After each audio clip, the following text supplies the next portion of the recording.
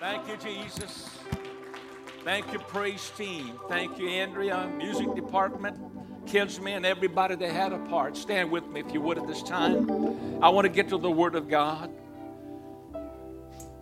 We're here indeed to celebrate Jesus. Every Sunday is a resurrection Sunday, really. Every day is Easter for us. Every day is Christmas for us. Amen. Hallelujah. But we are also here to reach out to save others. How? By the preaching of the gospel. The Apostle Paul defines the gospel in 1 Corinthians 15 as the death, burial, and resurrection of Jesus Christ. That is the foundation and the cornerstone of Christianity. It is the gospel of Jesus Christ and based on the resurrection. It's what sets Christianity apart from everybody else. There is one other person, I believe, that claims to have gone to heaven as Muhammad, and we don't disrespect him. But I'll say this, Muhammad never came back, proved that he was resurrected. Jesus did. At least 11 times. And at one point, over 500 saw him when he ascended to heaven. Hallelujah. And the eyewitnesses, for the most part, were alive when this New Testament was written. Hallelujah. Eyewitness accounts. We're going to talk about that and some of the living affidavit of the disciple who was there. We're talking about Matthew, and he writes his gospel. And you know, the eyewitness accounts of the people saw him it is a legal affidavit, and much of it was signed in blood. They sacrificed their life for it. I want to read to you today from Matthew's Gospel, chapter 28, and it is about the resurrection story. Each gospel addresses it from a different perspective, a different angle, but when you line them all up and put them all together, it gives you a more complete picture. Each of the Gospels do not address this in a chronological order, and there's a method to the madness, and you can put it together. And there is a chronology. But I'm only going to focus on one particular snippet or segment of the resurrection story. We don't have time to go through all of that. But I think what we will look at is enough. Is enough. Again, to validate our faith and to validate the resurrection and the purpose of the resurrection and what it did to mankind. Matthew chapter 28, this is after Jesus' death and his burial. He's already been buried now 3 days. And in chapter 28, we see this. In the end of the Sabbath, as it began to dawn toward the first day of the week, came Mary Magdalene and the other Mary to see the sepulchre. And behold, there was a great earthquake. Matthew, in his gospel, is the only one that mentions this earthquake. For the angel of the Lord descended from heaven and came and rolled back the stone from the door and sat upon it. His countenance was lightning and his raiment white as snow. And for fear of him, the keepers, the guards, did shake and became as dead men. And the angel answered and said unto the women, Fear not ye, for I know that ye seek Jesus, which was crucified. He is not here, for he is risen, as he said. Come, see the place where the Lord lay, past tense, where the Lord lay, and go quickly and tell his disciples that he is risen from the dead. And behold, he goes before you into Galilee. There shall you see him. Lo, I have told you. And they departed quickly from the sepulchre with fear and great joy, and did run to bring his disciples word.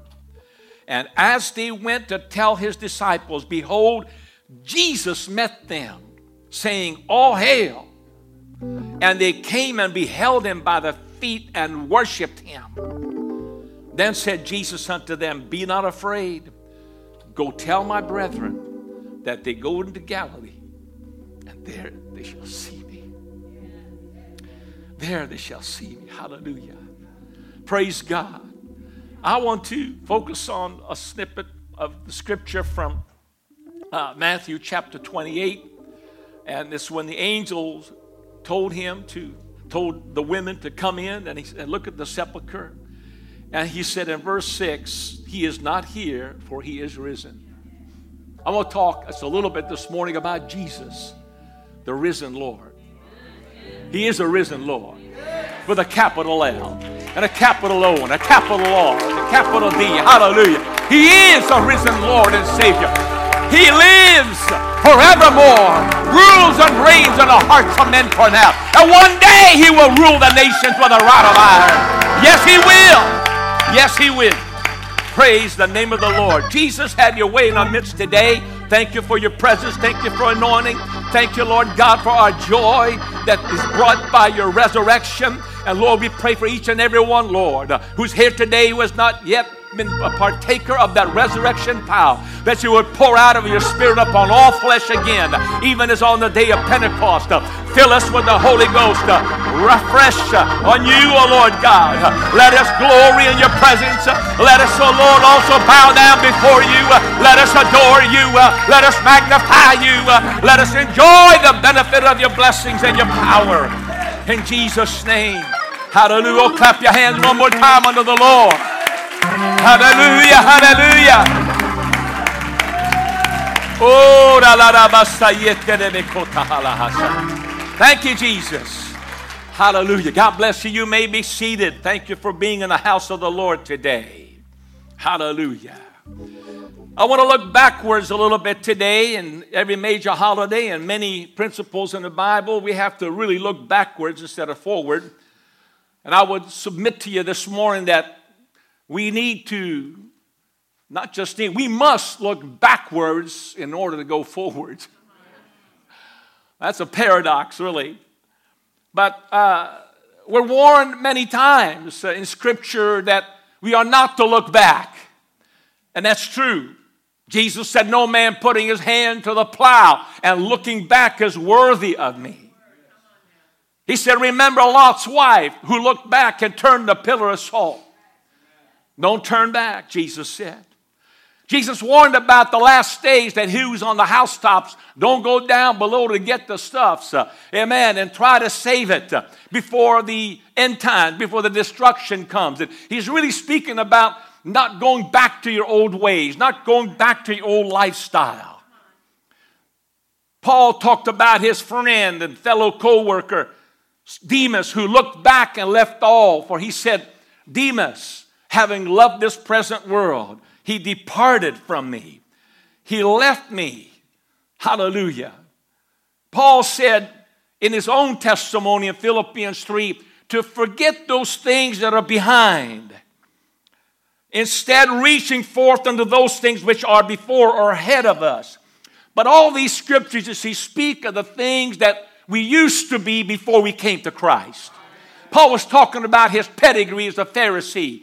The things that he learned at the feet of Gamaliel. He's talking about his past as a Jew according to the law of Moses. And while it had benefits, when it came to Christ, it was worthless, he said. It was but dung.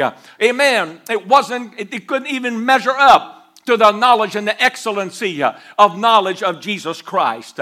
So he's speaking about not looking back at those things that we used to do and not crave after those things or lust after those things that we should perhaps by chance fall back into the old lifestyle that we used to pursue. But in reality, there are some things that we must see and understand. And the only way we can see it more clearly and understand better is if we look back. I'm not talking about living in the past. I'm not talking about dwelling on the past. But looking forward, hallelujah, is one thing. But looking to the important events in the past to gain perspective for the present. Amen. It's important to remember where we came from and what got us here.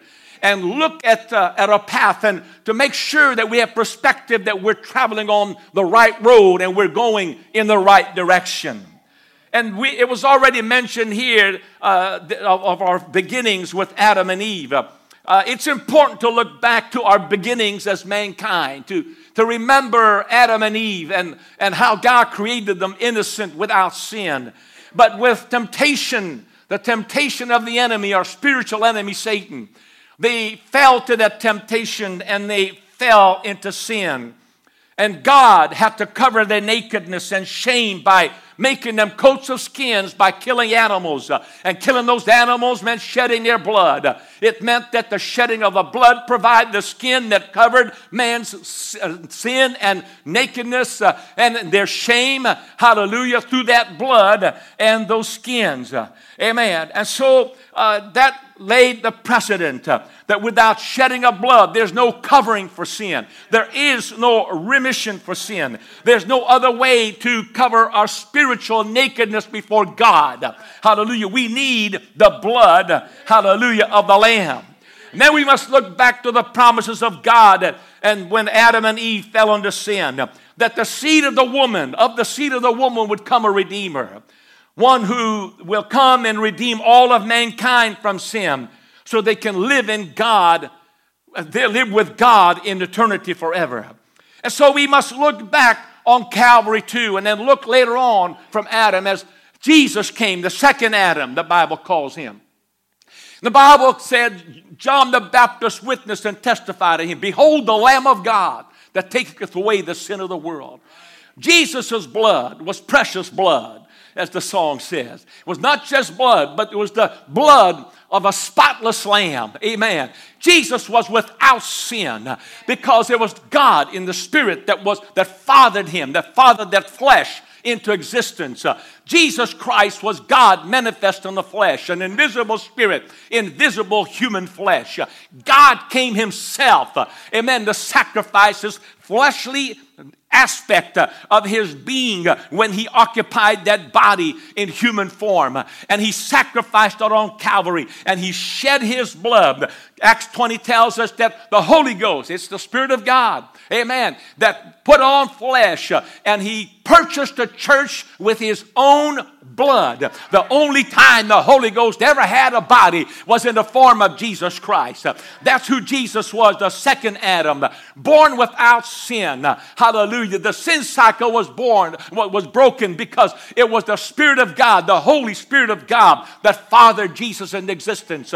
Joseph was not the earthly father. Hallelujah. He was just a stepdad, if you please. Amen. And so Jesus was sinless, and that's what made his blood so precious and so valuable. And that's why that we can look to that blood in faith and trust that blood is sinless and is enough to cover all of our sins, to cover our spiritual nakedness. Amen. You see, the blood that God had to spill with animals in the Old Testament could not do the proper job. It could not redeem a man because the blood of an animal does not equal to the blood and value of a human being. Human beings, one human being is worth more than all of the animals in the world. Hallelujah. And then some. There is no value you can place on a human soul. Amen. This is why God had to come in flesh and do the work that he could not do in the spirit, and that is to shed blood. But it was by his plan. It was by his design. Jesus came to accomplish this very mission, and he accomplished it on Calvary. And then also by his word, he said that he would be raised again, and he was indeed raised one more time. Hallelujah. Praise God. And so as we look back, we see Jesus who was crucified and died on the cross by shedding his blood. Then he was buried, and then he rose again from the dead, just as he said that he would be. In John 2:19, verse 19 through 21, he says, Jesus answered and said unto them, destroy this temple, and in 3 days I will raise it up. Then said the Jews, that means the Jewish ecclesiastical leaders who he was contending with. And they said, 46 years was this temple in building, and wilt thou rear it up in 3 days?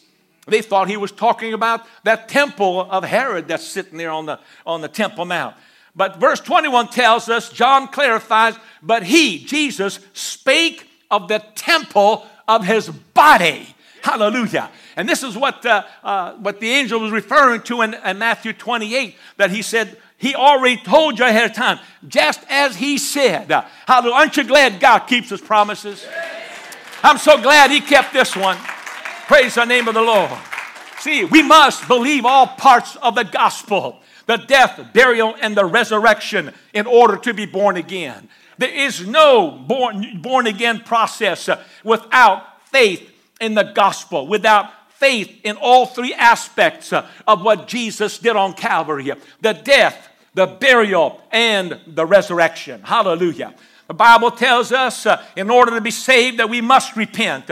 We must be baptized in water in the name of Jesus Christ for remission of sin. And we must receive the gift of the Holy Ghost. Hallelujah. These three steps correspond to each aspect of the plan of salvation established by Jesus and preached by Peter on the day of Pentecost. In repentance, we identify with his death. In water baptism, we identify with his burial. And receiving the gift of the Holy Spirit, we identify with his resurrection. That's why the Apostle Paul writes in Romans 6:3, know ye not that so many of us as were baptized into Jesus Christ were baptized into his death? Therefore we are buried with him in baptism into death, like as Christ was raised up from the dead by the glory of the Father, even so we should also walk in the newness of life. For if, everybody say if we have been planted together in the likeness of his death, amen, and baptized in Jesus' name, we shall be also in the likeness of his resurrection. When you get baptized in Jesus' name, you're getting baptized into his death. And when you come up out of that water, you're symbolically doing what Jesus did when he came out of the grave. Hallelujah. You're coming alive with a different set of priorities, a new direction, and a new hope, a new life about to begin with the baptism of the Holy Ghost. This is why Jesus said in Mark 16:16, he that believeth and is baptized shall be saved, but he that believeth not shall be damned. Why? Because you've got to believe in every component of the gospel. Repentance, baptism, receiving the Holy Spirit. Amen. In order to be born again. That's the only way that you can be baptized. Hallelujah. You see, if you did not have faith when you were baptized, if you did not know that baptism was because of Jesus' death, burial, and resurrection, if you didn't understand that, really your baptism is invalid. Now, I know that's a strong statement, but Jesus said it. He that believeth and is baptized. If you take away believeth, if you take away the faith in his death, burial, and resurrection, and the purpose for why you're doing the baptism, your baptism is invalid. Your repentance must be done in faith, hallelujah, that you're identifying with his death. Your baptism in Jesus' name, you have to understand by faith, amen, that you are appropriating the blood of Jesus Christ upon your soul. And when that name is called over you, that's when the blood of Jesus, that sacrificed lamb, is applied to your soul and you are cleansed. You're given a clean conscience. You're given a new beginning. Hallelujah. And when you receive the gift of the Holy Ghost, you receive that resurrection. Hallelujah. A power that will deliver you from the jaws of death and will deliver you from the grave. But it's all by faith. You've got to have faith. Jesus again said, he that believeth and is baptized shall be saved.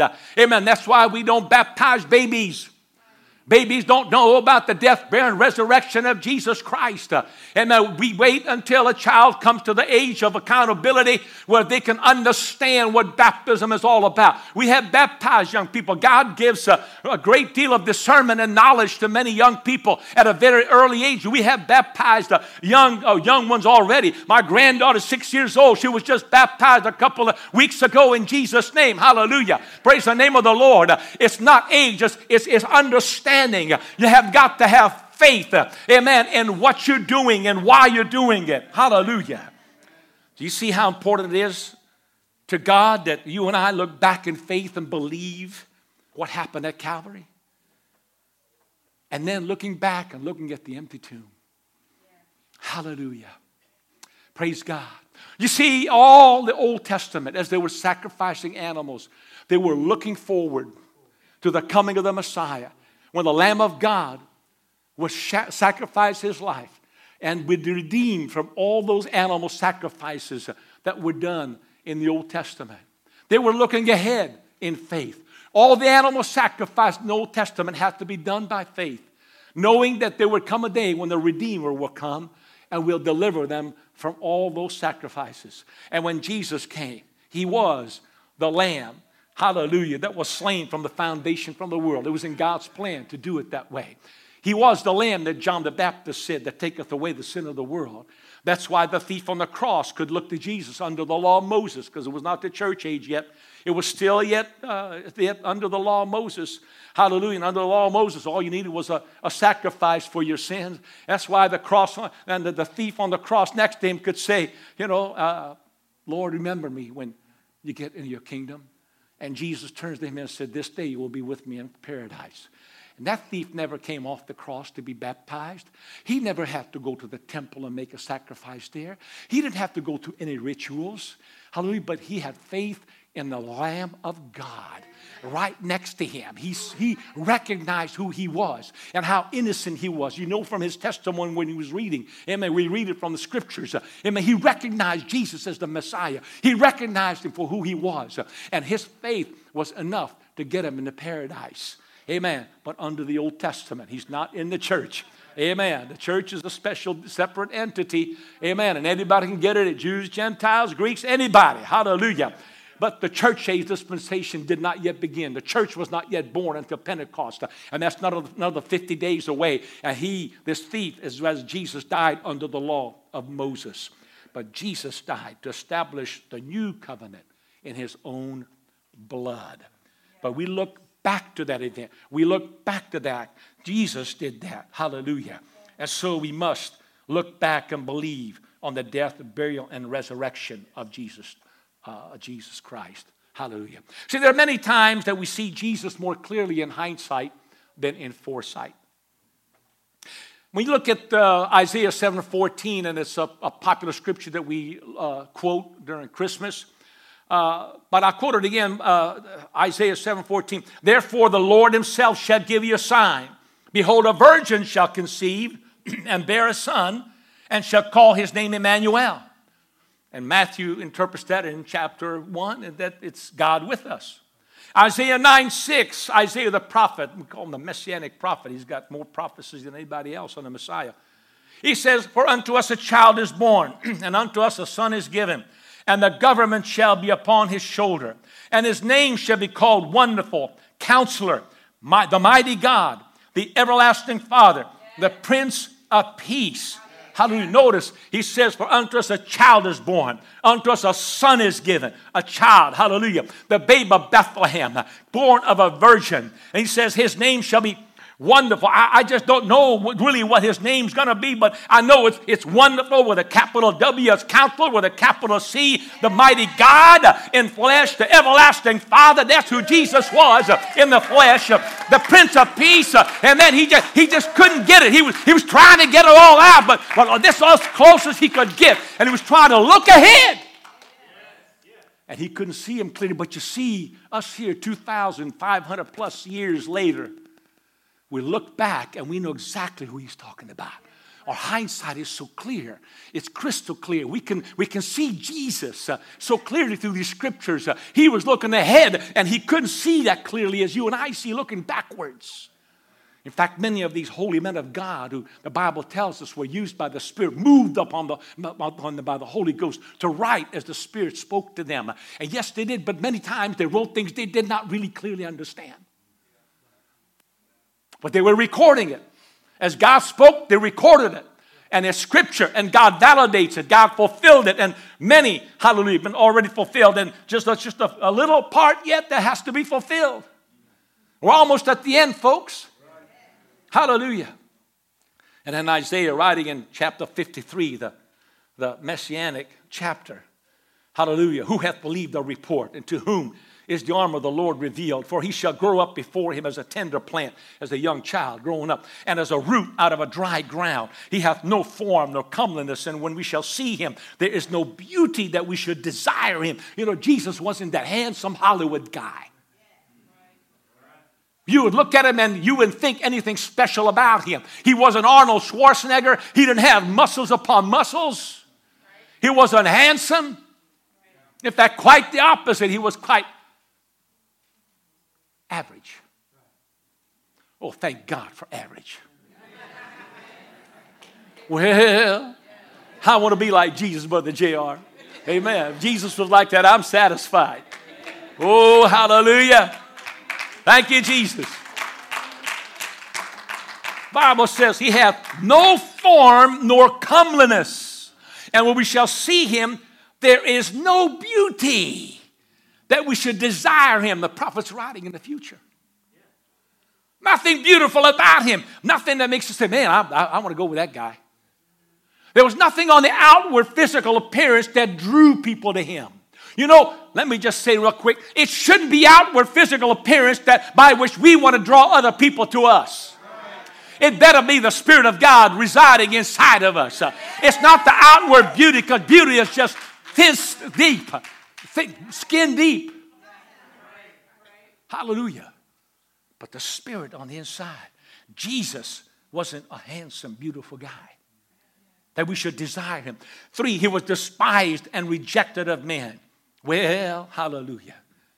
A man of sorrows. You got sorrow in your life today?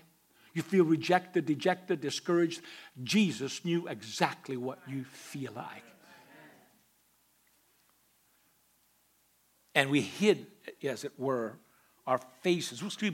Man of sorrows and acquainted with grief. Acquainted with grief.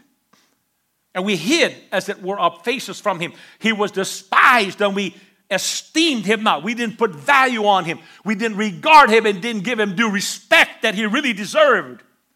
Surely he hath borne our griefs and carried our sorrows. Yet we did esteem him stricken, smitten of God, and afflicted. Why? Because he suffered, a criminal's death on Calvary. And everybody didn't know what was going on. He's just another average sinner. He died a sinner's death next to 2 other sinners.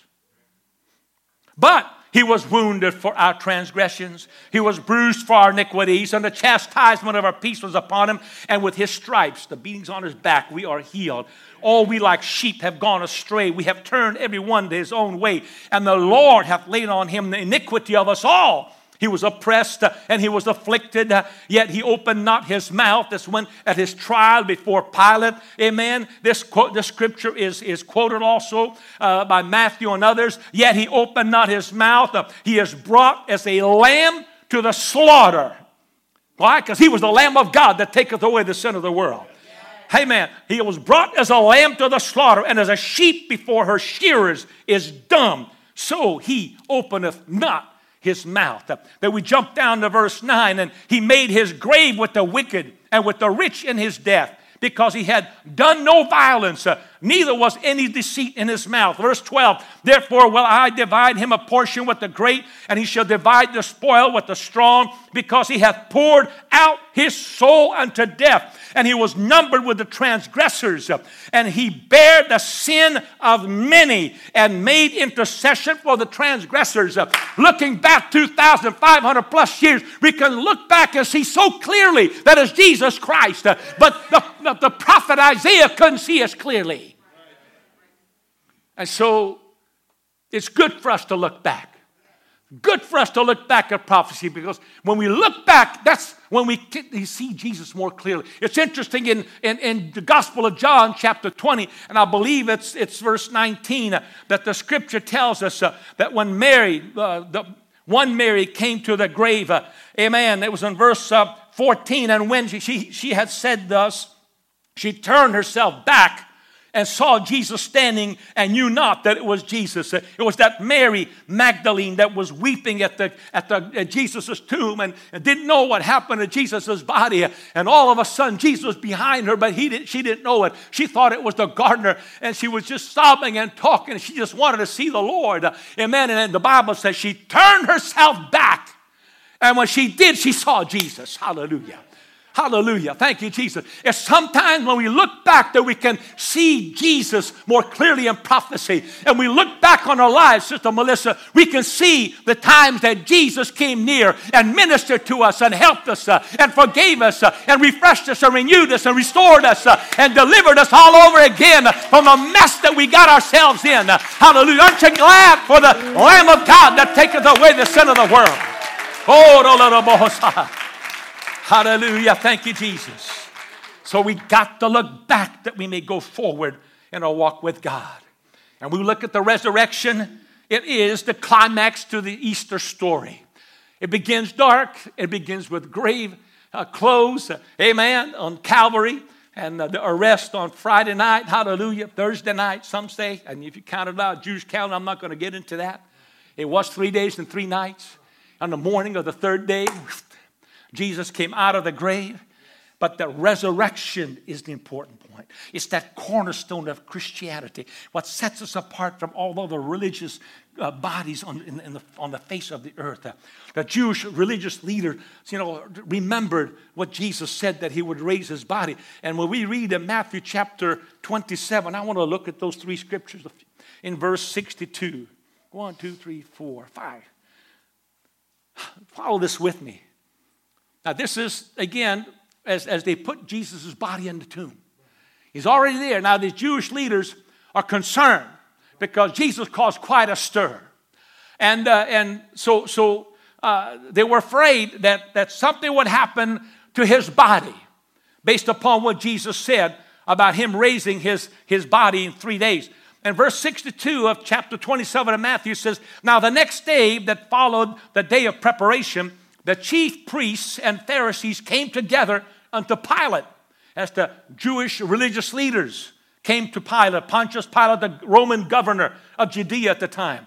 And they said, sir, we remember that deceiver, meaning Jesus, said, while he was yet alive, after 3 days, I will rise again.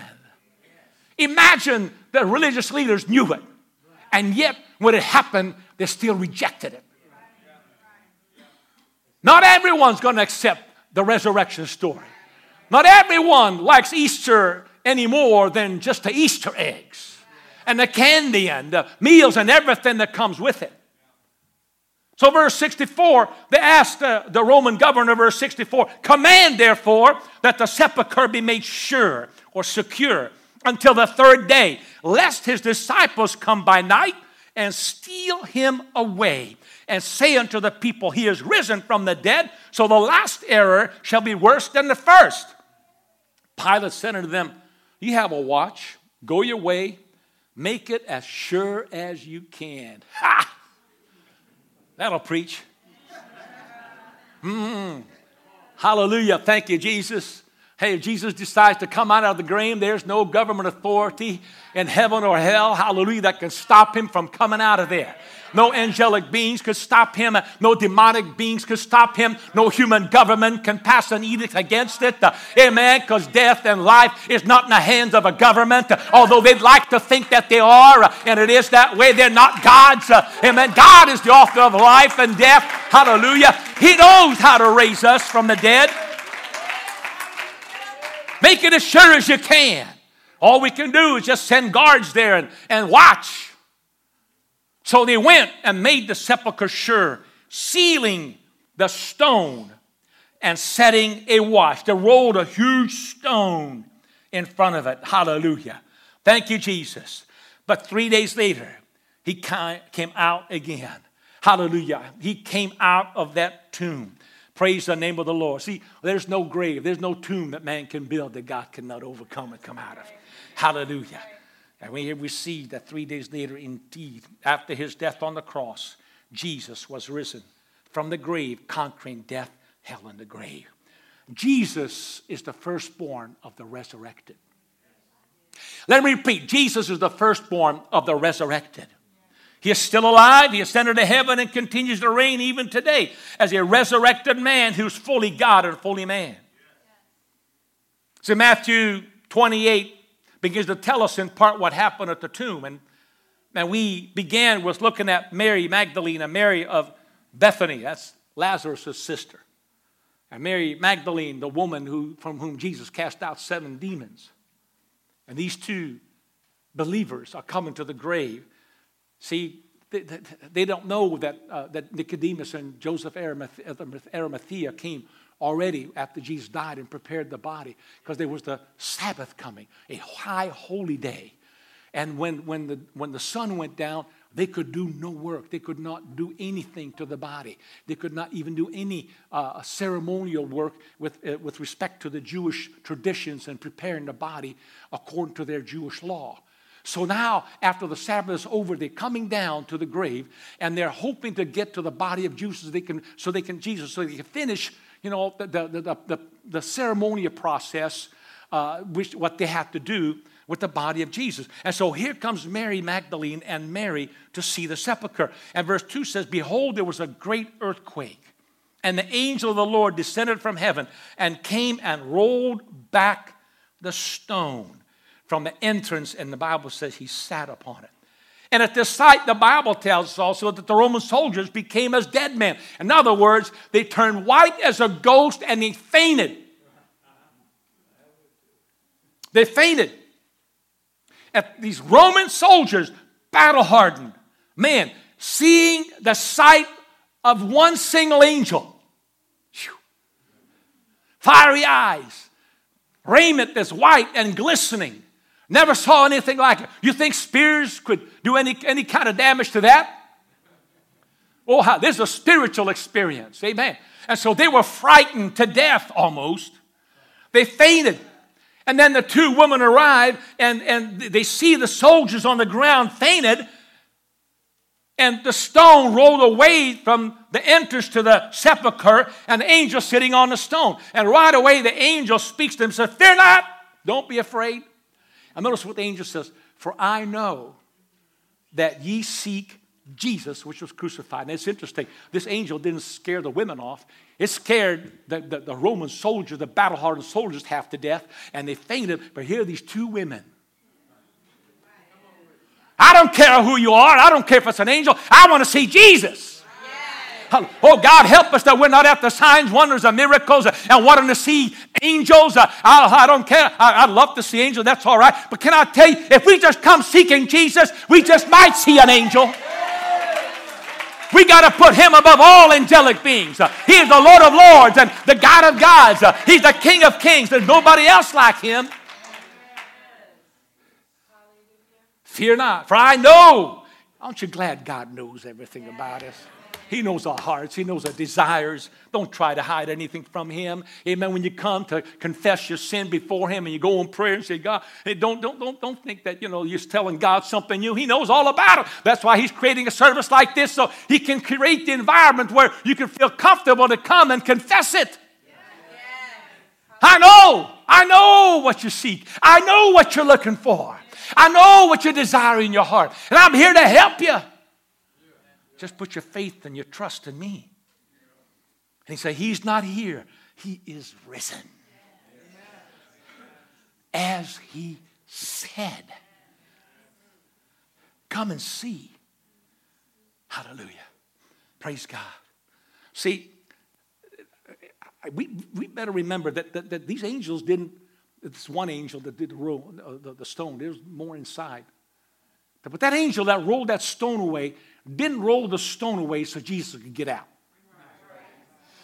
I mean, you see the many times that Jesus appeared before the disciples, he just went right through walls. I mean, he ate fish and honeycombs, and yet in his body, it was a resurrected, glorified body.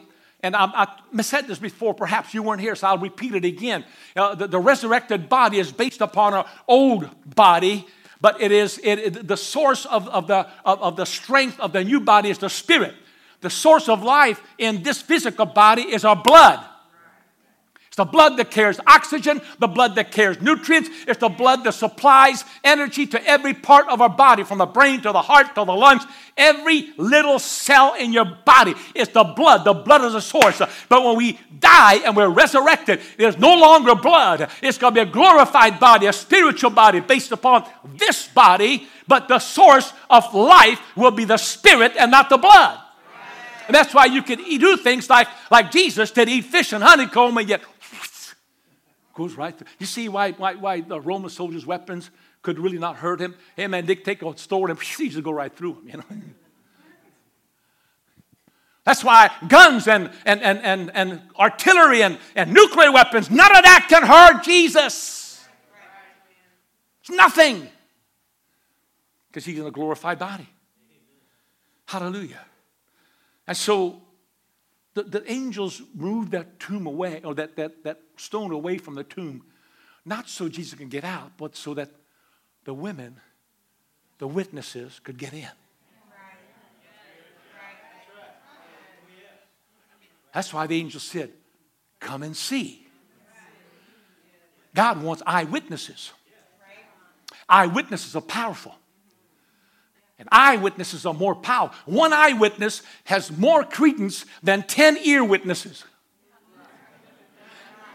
Huh? I'd rather, listen to somebody who's seen it for themselves, Brother Drake, than somebody, or it's 10 people they just heard about it. Wouldn't you? That's what it's all about. The angels rolled that stone away by the will of God. Why? So that Mary Magdalene and Mary Bethany could be one of the first to look in there and see. And then later on, of course, here comes Peter and John. You saw it in the video clip. And Peter began to run. And oh my, that just broke my heart. Peter, the one who decided him 3 times, it comes. And he's running to the grave. Is it true? Can it really be true? John outruns him. Even in his gospel, he says so. John's the first one to get there and look in. And then comes Peter. He comes the second one. They marvel. It's not here. Hallelujah. Don't believe every video clip, though. The napkin on his head was all nicely folded. Sending a message. I'm coming back. Hallelujah. But they looked in. See, God was interested in creating eyewitnesses. And Mary weren't the only 2. There was Peter and John. And there's others that came.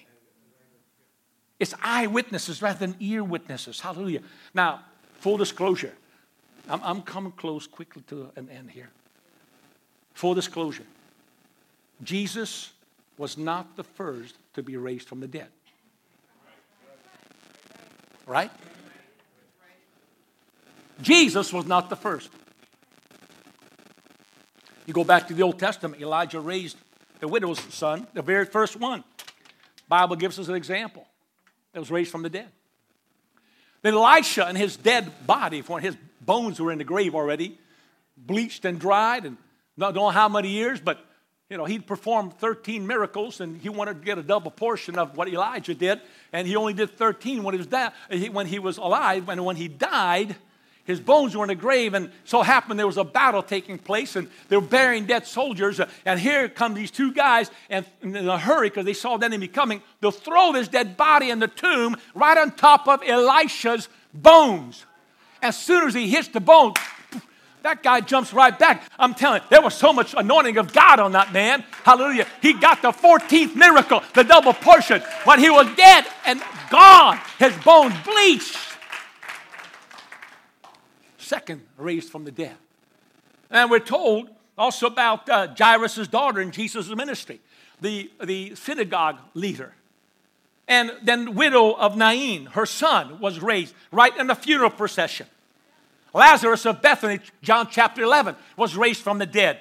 But every one of those instances, every individual was raised from the dead, was not in a glorified body. They stayed in their old body and they have to die again. Listen, God never heals anybody from old age.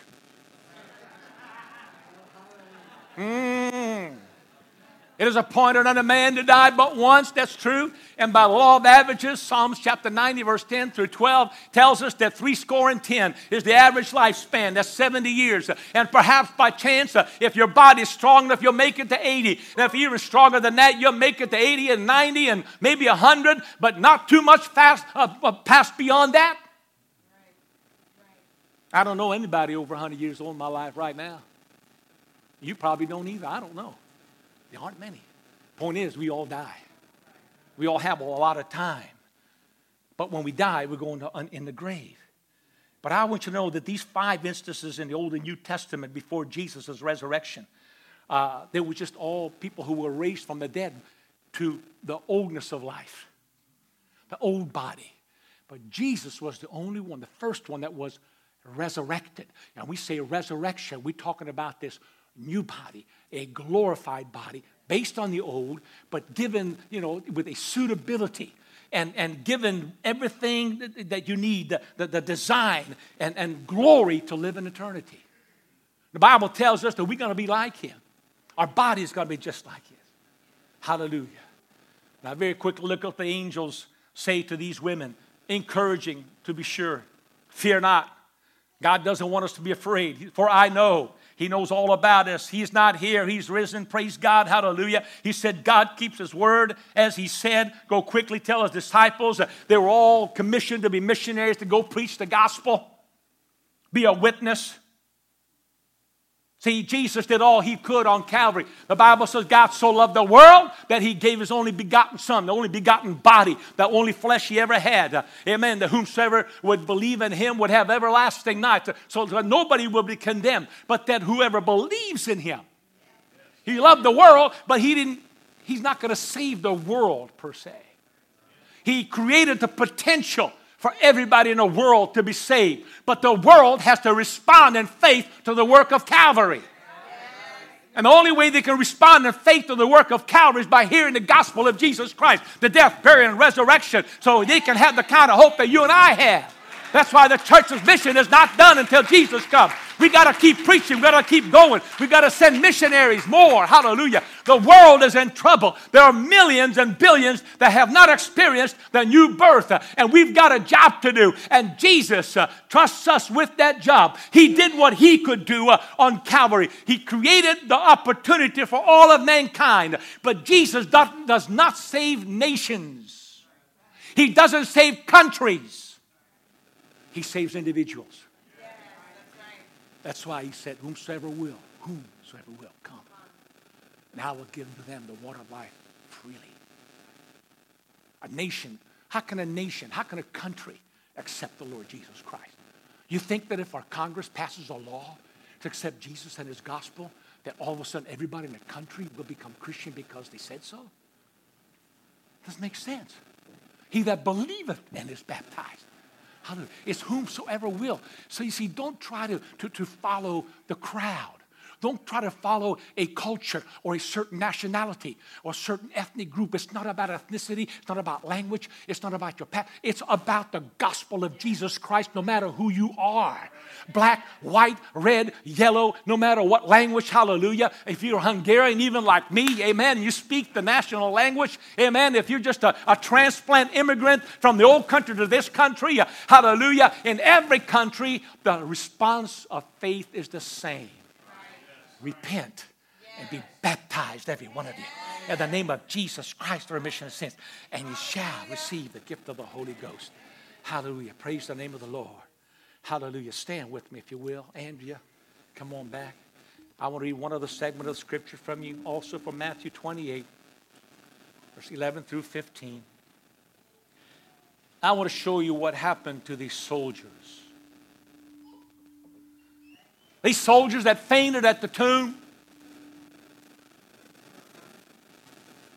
battle-hardened. The Bible says in verse 11 of chapter 28, now when they were going, the women, going to tell His disciples, behold, some of the watch, some of the guard, came into the city and showed King James, showed unto the chief priests all the things that were done. In other words, they told him about the earthquake. these guards told them about the angel. They told them about the stone being rolled away. Hey, we didn't do it. There was this. How can we fight against an angel? And they were assembled with the elders, verse 12, and had taken counsel. They gave large money unto the soldiers. The cover-up begins. There's always a cover-up for truth. The unbelieving world will always justify themselves not to obey truth.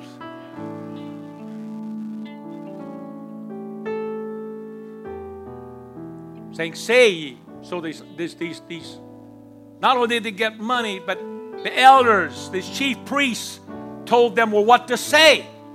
He says, say you. His disciples came by night and stole him away while we slept. That's what they told him to say. And if this come to the governor's ears, we will persuade him and secure you. We will cover you. So they took the money and did as they were taught. And this saying is commonly reported among the Jews until this day. Amen. Some of the guards came, told the priests.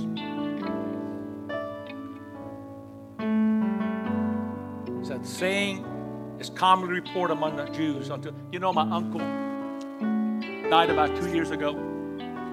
He's Jewish, my mom. Jewish on one side, my mother's side of the family. Catholic on the other side. Europe, you don't know who you are. We're a mixture of everything and everybody. My uncle was not an observant Jew, but he was pretty steeped in his past. And many times I talked to him about Jesus. And early on in my walk with God, he'd say this very thing. It was just his disciples that stole his body. And here we are in the year almost 2000 after the event. And many of the Jewish people say the same thing. I'm not deriding it. They can say whatever they want. I'm not against the Jewish people. Neither is the Bible. The Bible says they're beloved for Abraham's sake. There's things in the Bible promised to them that's not yet been fulfilled. It will be after the church is taken out of here. There is a future for Israel, whether people like it or not. No matter who likes it or doesn't like it, it's going to happen. God records it, God proclaimed it, and God fulfills what He says, as He said. And so I want us to look at how absurd this cover-up was. First of all, it said all the soldiers slept. Tell them that you all slept. Every one of the soldiers. Why is that important? You see, all of the soldiers who said they slept, in the Roman law, in the Roman military, the death penalty was given to those who fell asleep on the watch. You mean to tell me every one of those soldiers who knew the penalty for sleeping on your guard duty? You're going to go to sleep? Maybe one, maybe two, maybe. All of them? The soldiers slept so sound that they never, better than I, they never, when the stone was being rolled away, oh man, we were sleeping so deep, man. We were so sound. We didn't hear a thing, really. And then they were so sound asleep. They weren't aware of the stone moving, but they knew that it was the disciples that stole it. How did they know that? Really? I thought you were sound asleep. Oh, I tell you what. The world will always find reasons to explain away the resurrection and reject Jesus. Hallelujah. I don't know if you have any kind of animosity, if you have any kind of resistance to the resurrection story, but I'm here to tell you, it happened. The chief priests knew the truth, and they knew about what happened at the tomb. They knew about the earthquake, the angels, the empty tomb, and yet they still chose not to believe. Faith is a choice. And you and I have this opportunity to choose today. Are you going to choose to believe, or will you reject him as the world has? The world will always reject him. But if you got a heart, if you got a tender heart, and you're looking for something, if you're looking for the one true God, look to Jesus, the risen Lord. He reigns over death, hell, and the grave, and he came back from the dead to prove it. Nobody else ever did. Will we just lift your hands up right now and just praise him? You praise him. Hallelujah.